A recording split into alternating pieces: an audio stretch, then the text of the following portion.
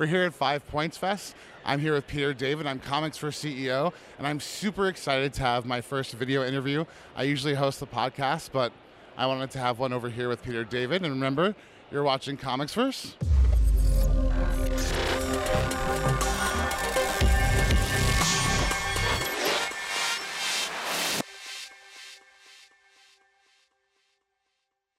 First off, I wanted to ask you about how great it is that you're bringing a lot of gay characters to the forefront. And I know you've been asked a lot about Rictor and Shatterstar, and what made you choose to focus on their relationship? Was it that Rictor was in X Factor at the time?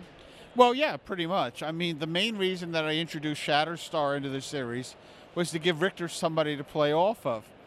And when I brought him in, I had them face to face with each other for the first time, and I thought to myself, you know what? This is the 21st century. We've been hinting about this for years, and why not just be upfront with him? And I had the two of them kiss. And you have to understand that, to me, it was no big deal. It was, in fact, panel 5 of a 6-panel page. It was not like this was a full-page thing and, oh, my God, they've kissed and all that kind of thing. It was, to me, a throwaway moment. It didn't really mean much, but it meant a lot to a lot of people, obviously, and it meant so much that I wound up reading Google notices about it in Russian newspapers. I'm seeing the stuff that's written in Cyrillic, and I can make out Peter David and Shatterstar, and the rest of it's in Russian. It just had a huge impact, and I was very pleased about it. Do you find that you get any pushback from fans who are maybe a little bit less progressive, or do you have any pushback from any companies you've worked with in terms of, writing more progressive characters? From the companies, absolutely not. No, there was no pushback whatsoever. I didn't have any editorial meetings. I just tossed it into the script, and I had no problems with it at all. I mean, the only person who gave me serious pushback was Rob Liefeld, God bless him, because, the story broke and it had a news cycle, and that was fine, and it was all wearing down. And then Rob Liefeld came forward and said, no, Shatterstar is not remotely gay. He's like an ancient Greek warrior. And we're going, dude, if you had the slightest knowledge of history, you were aware of what the Greek warriors did before they went into battle. They banged the young boys who accompanied them.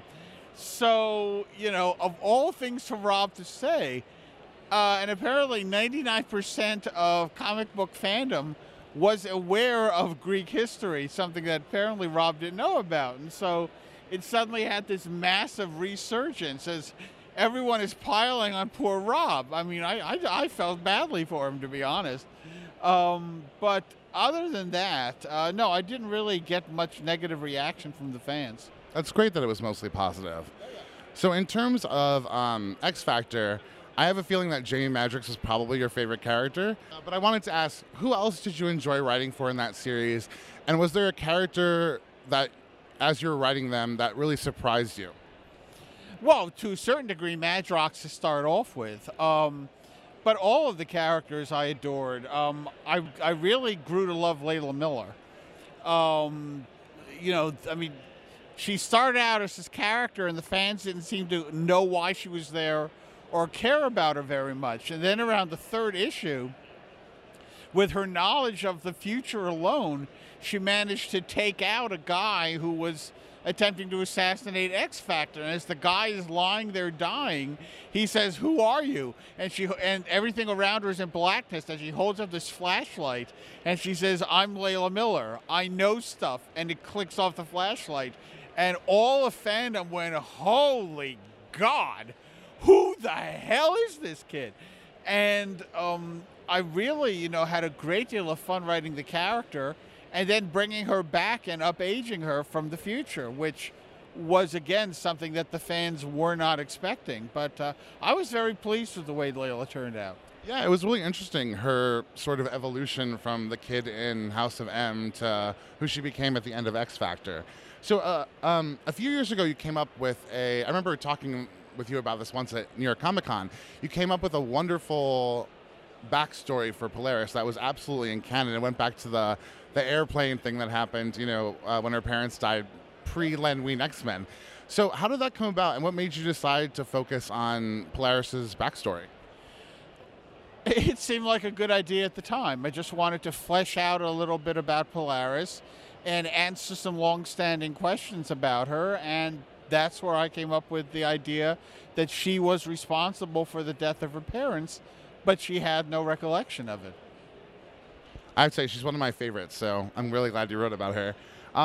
And also, I noticed that your writing really spans a lot of different styles. I remember when I read The Death of Jean DeWolf, Spider-Man, I was surprised that you wrote it because I was reading your X Factor at the time. And of course, you wrote Hulk, Future Imperfect, which you're super well known for.